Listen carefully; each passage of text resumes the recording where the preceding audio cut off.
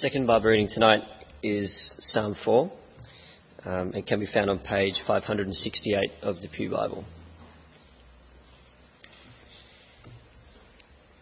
For the director of music, with stringed instruments, a psalm of David.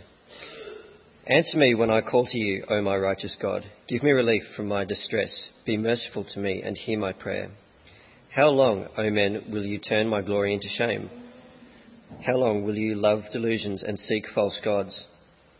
Know that the Lord has set apart the godly for himself. The Lord will hear when I call to him. In your anger, do not sin. When you are on your beds, search your hearts and be silent.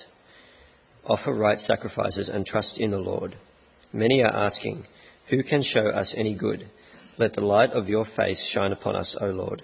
You have filled my heart with greater joy than when their grain and new wine abound.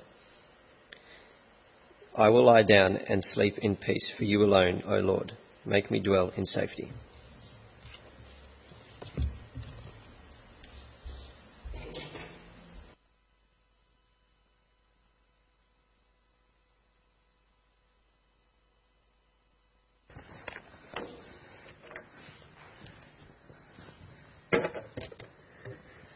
Well, thank you again for having me with you here tonight. It's great to join you this evening.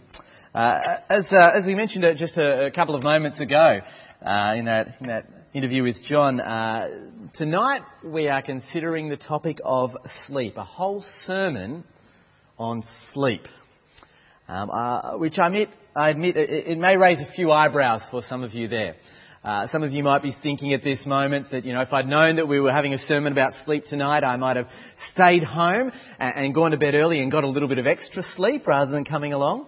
Others of you here might think, oh no, there is a relationship between sermons and sleep, in that that's what I usually try and get a little bit of during the sermon.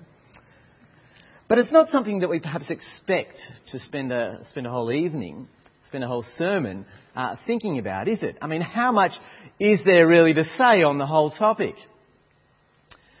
Well, you might be surprised that actually there is quite a bit to say on the issue of sleep, which is not surprising really, considering that we spend about roughly 1/3 or so of our lives doing it. You might be familiar with the phrase, the gospel changes everything.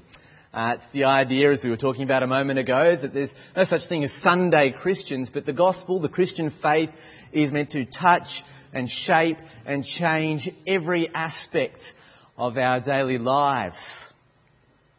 So how does the Christian faith, has the gospel, change the way we think about sleep? How does it change the way that we sleep? Really, that's the question that we're considering in these few moments now together this evening. And it's a question that the Psalms in general and Psalm 4 in particular help us answer. Psalm 4 really is our starting point tonight, and where we'll be spending most of our time together, so it'd be good to keep that open there if you can. But we'll be touching on a few other passages and a few other Psalms as well, because it really is a theme right throughout a number of the Psalms, the idea of sleep. And Psalm 4, if you've got it open there, it opens with the psalmist explaining his context, his situation. He's in some sort of distress. See verse 1 there? Answer me when I call to you, my righteous God. Give me relief from my distress. Have mercy on me and hear my prayer. Which raises the question for us, well, what is causing the psalmist to be so distressed? Well, the commentators, the experts on the Psalms, they suggest a variety of different options, different possibilities. But let me run through three with you that I think perhaps are most fitting, most possible. First possible reason for his distress. He's distressed because his reputation is being slandered. You see verse 2 there. How long will you people turn my glory into shame? He addresses in that verse the people who are causing his distress, and he says, you're turning my glory into shame. Glory is just another way of thinking about reputation, how people see you, how people perceive you, what they think of you. And the psalmist says that my reputation, how people perceive me, how people see me, my glory, it's being turned into shame. It's being maligned. People are perhaps going about spreading rumours about him. Or maybe it's the case that there are lies that have been told about him that are going unchecked and not corrected. Perhaps the distress is in part born out of the fact that his reputation is being slandered, it's being ruined. That would cause distress. Or a second possibility, distress because of financial concerns. You see verse 7 there, he talks about the abounding grain and new wine of those who are causing his distress. Their grain and their wine, it is abounding, he says. They're wealthy. And the fact that he points to their wealth and makes a point of it would suggest that certainly in comparison to them, he doesn't have very much. And so maybe this wealth disparity is a factor in his distress. Either because very often the case is that the rich will oppress the poor, that might be happening, but maybe also it's because the rich are going around splashing the cash while he doesn't have very much. And he's keenly aware of their plenty in contrast to him. Maybe distress could be related to finances. Or a third possible reason for distress. Distress because he's being opposed by people who worship other gods. You see, the psalmist, he worships the true God, the God of heaven and earth, the Lord, but he is surrounded by many who don't. I don't know if you noticed throughout that psalm the frequent allusions to the worshipping of other gods. Verse 2, for example, it talks about false gods. Or verse 5 has a reference to right sacrifices, hinting that there are wrong sacrifices being offered in his context around him. And verse 7, many of the commentators think that comment about grain and wine is actually a reference to Baal worship. Those are the sort of things that would be offered in worship to Baal. And so the distress of the psalmist perhaps also is because he is being opposed by those around him who worship other gods, different gods from him. He is in the minority, and the peoples and the nations around him are worshipping other gods. And so they have different priorities, different concerns, different ways of living. And that is leading to his distress. A variety of possibilities, perhaps all of them, are combining to cause him to open this psalm with this cry out. I'm in a state and a situation of distress. Reputation being slandered, finances perhaps an issue, opposition from worshippers of other gods. The sort of distresses that can keep us awake with worry. Either because we might stay up late trying to solve those distresses, or waking up in the middle of the night concerned by those distresses. Let me make a confession to you. I'm not a particularly good sleeper. In some ways, this sermon is born out of our own personal quest to try and find answers to a good night's sleep. But a deep conviction combined with that God's Word has something to say about all aspects of our life. There are a variety of different distresses that might keep me awake at night, keep me up at night trying to solve them, or wake me up with concern in the middle of the night. Some similar, some different to that psalmist. Distress because of a slandered reputation. Perhaps self-inflicted. I don't know if you've been in the experience where you've said something the day before, and something you said, and you play it over and over and over in your mind, the consequences of it, of how you might be perceived in light of what you said and what you did, and how that might affect how people perceive you and think of you. Or perhaps even the slander of others. Rumours being allowed to be spread about you that are not being corrected, being left unchecked. If you've experienced that before, that might cause you distress and concern and worry. Or perhaps related to that idea of reputation is the idea of perhaps trying to build or create an impressive reputation by our work, by our study. Staying up late, studying hard, working hard, because through our work, through our labour, through our study, hoping to build an impressive reputation in the eyes of others. hoping to prove our value and our worth to others. So reputation, whether it's being attacked by others or by our attempts to try and build and prove it, can be the kind of thing that can keep us up late with worry or wake us up with concern and with distress. Or perhaps distress because of finances. I confess that I have lain awake in the middle of the night on more than one occasion thinking about financial concerns, running through bank balances and bills and expenses in my mind, keeping me awake. Or perhaps it might be staying up late, working, taking on extra responsibilities, extra shifts, so that our sleep is impacted by our quest for cash. Or a common distress which keeps us awake is work. All the tasks, all the responsibilities, all the essays, all the assignments that we might have currently before us that we need to do. Staying up late, trying to get on top of it all. Waking up with concern or worry about the responsibilities that lie ahead us the next day or the next week or over the next course of the month. Worried about whether we can manage it all. Or perhaps a distress which keeps others awake, not necessarily in this psalm, is ailing health, perhaps our own health, or perhaps the health of others, which concerns us and worries us. Or perhaps like the psalmist, awake with worry over the derision that you might be receiving or others might be receiving because of your faith. Mocked by others who worship different gods. Reputation, finances, work, assignments, responsibilities, health, all sorts of things that can cause great distress and concern and worry for us, can't they? And so impact upon our sleep. The psalmist was in distress. And yet look at how the psalm finishes, verse 8. In peace I will lie down and sleep. In peace I will lie down and sleep. Peaceful, restful sleep in the midst of this distress.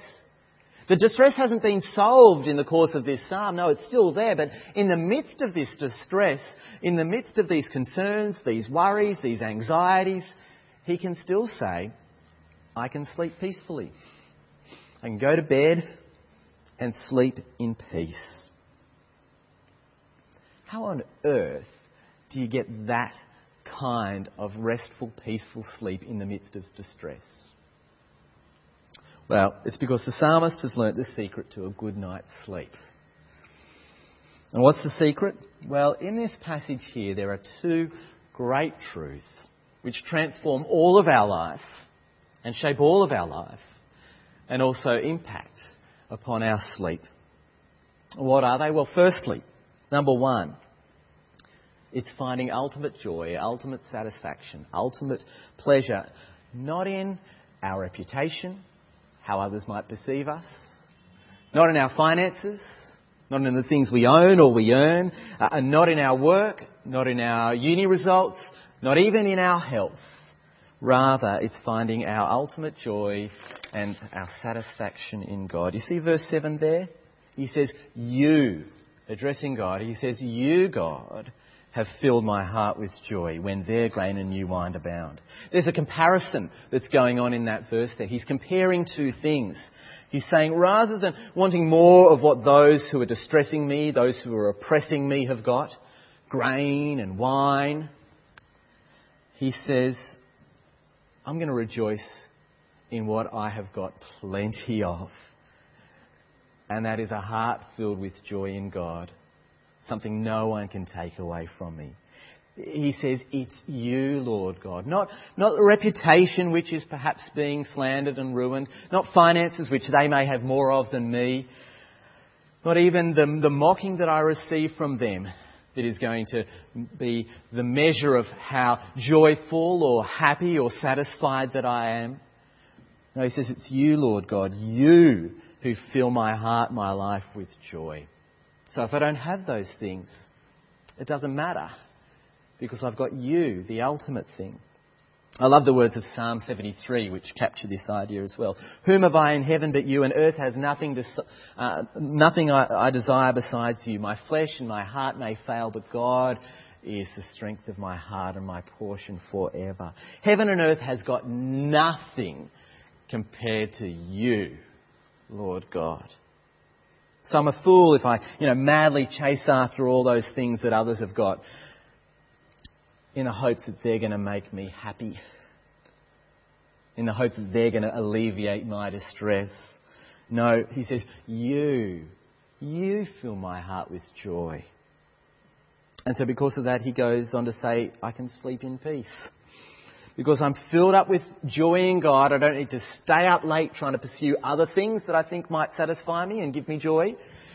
I don't need to wake up with worry that other things that I had thought might give me satisfaction and joy have been taken away from me, or I don't have them.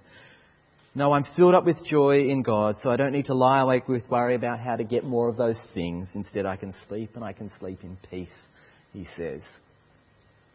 That's the first reason, the first secret behind why he can get a good night's sleep. But there is another one there in that psalm, and in some ways, it's the really big one. The key to his good night's sleep. Verse 8, he says, I sleep in peace because you alone, O Lord, make me dwell in safety.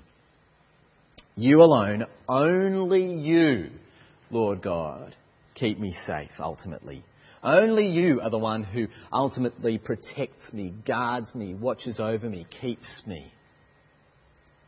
Those words there in verse 8, those are the words of someone who has entrusted their whole life into the hands of a sovereign, loving God who is in control of everything. Aren't they? He says, you alone, only you, God, can keep me safe, because only you ultimately control all things, look after all things, rule over all things, not me. That's his point there in verse 8. I wonder what it would mean for us to just grasp this truth every moment of every day. How it would change the way we live and also change the way we sleep. That God is God. He controls all things, and I don't. That He is the Creator, and we are merely creatures.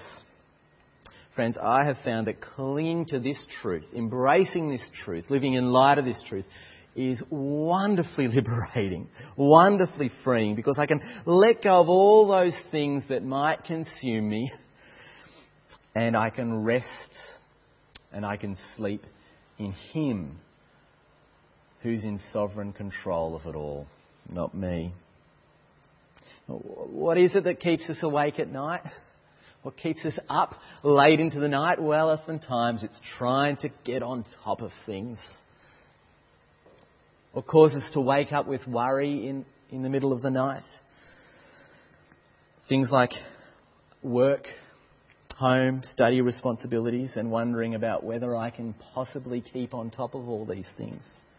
Trying to keep on top of everything keeps us up late at night. It wakes us up with worry in the middle of the night. But here's the secret to a good night's sleep. You can't keep on top of everything. I can't. We're not God. We can't manage everything. We can't control everything. And it's our attempts to try and do so that keep us up later than we should, or cause us to wake up with worry in the night when we should be sleeping. A few years ago, there was a man by the name of John Brennan who was appointed as the head of the CIA in the US. And prior to that role, he had all sorts of experience in counter-terrorism, national security, plenty of credentials for the job. I remember watching the press conference where the US President Barack Obama was introducing John Brennan and announcing that he was the man for the job. And in that press conference, Obama was outlining his credentials, why he was the man for that job. And during that press conference, Obama said this of Brennan. He said, "I don't know anyone who works harder than him. He once told me, "I don't do downtime." I'm not sure he slept in 4 years. In this press conference, it was obvious that this was a badge of honour for this man. How hard he works, how little he sleeps. It was to be commended. It was to be a badge of honour for him. This is why he's the guy for the job. And you perhaps have encountered that. That this kind of lifestyle is what is esteemed in our world today, certainly in the modern workplace. If you're in the workplace, you'll know. It's true. Why is it that we esteem such a lifestyle, hold up that person as being so valuable and so great, the one who works so hard and never sleeps? I think it's because we want to try and create the illusion that we're all in control. That, we are the ones who run everything, we're the ones who keep the world turning, and our world deludes itself into thinking this is the case. Trying to create and maintain this impression that somehow I'm in control of everything, I'm on top of it all. And so the one who sleeps the least is the one who wins. They're the one who must really be on top of things. And then you get sick. Run down from overwork or study, a sudden illness that just cuts you down in your stride. Or the results that you had been striving so hard to achieve, they didn't eventuate. Or we suddenly find ourselves at the mercy of the elements, bushfires, floods, natural disasters. Or for parents, raising a child, raising them to know and love Jesus and love us as their parents, only for them to turn around and walk away from it all. And that illusion that we had everything under control is just shattered by all of these things. I wonder if you've ever wondered why God made us to need to sleep for at least around one third of our life. It's not a particularly efficient design, is it, when you stop and think about it? You make humanity in your image to rule over the world under you, but for 1/3 of the time, they're going to be useless, not able to accomplish and do anything. Imagine you're designing something, some sort of prototype for something through work, and you go in your boss and you say, "I've figured it out, this thing is brilliant, it's going to do the job, but only 2/3 of the time. 1/3 of the time it's going to be useless." Your boss is going to turn around and say, "Well, get out of here and come back and tell me when it works 100% of the time." So what was God thinking? To create us in His image, rule over His world, but 1/3 of the time we're going to be useless. What was He thinking? Was He even thinking? Yes, He was thinking. And this is what He was thinking. Sleep will be a daily reminder to my creatures that I am God and they are not. That I control everything and look after everything and they don't and they can't. And I wonder sometimes, the fact that we have to sleep once a day, that God's built this reminder into our lives on a daily basis, might suggest that maybe we're particularly forgetful creatures. And God knew we'd needed to be reminded at least every 24 hours that He's God and we're not. Psalm 121, another psalm, says this. It says, "I lift my eyes up to the hills. Where does my help come from? My help comes from the Lord, the maker of heaven and earth. He will not let your foot slip. He who watches over you will not slumber. Indeed, He who watches over Israel neither slumbers nor sleeps." The God of the universe, He doesn't sleep. He doesn't need to, because He sovereignly controls all things. But we don't. And so we do need to sleep. Now, when you come to the New Testament, you find the very same truths being taught by Jesus, perhaps most explicitly in Matthew chapter 6, our first reading this evening, where Jesus addresses our worries, addresses our anxieties, addresses the things that might cause us distress, and He says, "Don't worry. Do not worry. You worry about all these things that you need. You worry about so much. But your Heavenly Father knows your needs, and He's sovereignly in control of all things. He's got it covered. And if a daily reminder of sleep isn't enough to remind you, well then every time you see a flower or every time you see a bird, let that be another reminder that if God's looking after them, if God sovereignly cares over them, then of course He's going to sovereignly look after and care for you too. He is the unchanging, sovereign God in control of all things. So don't worry, but rest in Him and sleep. The American pastor John Piper writes this. He says, "Once a day, God sends us to bed like patients with a sickness. The sickness is a chronic tendency to think we're in control and that our work is indispensable. To cure us of this disease, God turns us into helpless sacks of sand once a day. How humiliating to the self-made corporate executive that he has to give up all control and become as limp as a suckling infant every day. Sleep is a daily parable that God is God and we are mere humans. God is not honoured by overwork and burnout. God is honoured by us working hard with all that He has entrusted to us. Whether we find ourselves in paid employment, as students studying, in voluntary work in retirement, or the demanding work around the home. God is honoured by us doing our work well and with all the strength and the abilities and gifts that He has given us. But He's also honoured when at the end of the day we let go and we entrust the running of the world into His sovereign hands and we rest in Him and we sleep. That is a truth that I need to constantly preach to myself and remind myself of. That might not be a problem for you, maybe, or maybe not, yes. If so, that is a great blessing. But me, I am terribly forgetful of this, and I need constant reminders that God is sovereignly in control of all things and not me. And so, perhaps you're in a stage of life of study, yet to enter that workplace where those who sleep the least are the ones who win, where that is the philosophy, that is the way of thinking. So let me encourage you, if that's the stage of life that you're in, to be reminding yourself now, to be reminding one another now, that is an illusion that so many try and create, and it can be so quickly shattered. And so we need to keep reminding ourselves and one another of that wonderful, liberating, freeing truth that God's sovereignly in control of all things and not us. So rest in the sovereign God who has everything under His control. And you know where you see it most powerfully? You see it in the cross. Where if there's ever moments where we're reminded of how we can't do it, we can't do it all for ourselves, then it's there on the cross, isn't it? Where Jesus dies in our place to restore the relationship with God, which we could never do, but only He can do.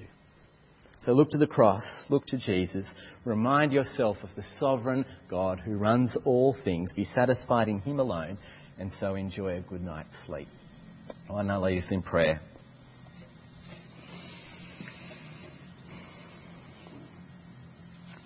Father God, we confess that we can be forgetful creatures, and we can forget that You are ultimately the one who keeps this world spinning, not us. We think that our striving and our daily labour does that, but we want to remind ourselves afresh tonight that You're the one who looks after all things. You control all things, and You know our needs, and You care for us, and You provide for us. So, Father, we pray that we might be people who trust each day and each moment in You, the sovereign God, and so be people who rest in You throughout our working days, but rest in You also at the end of the day, and be people like the psalmist who lies down and sleeps in peace. Amen.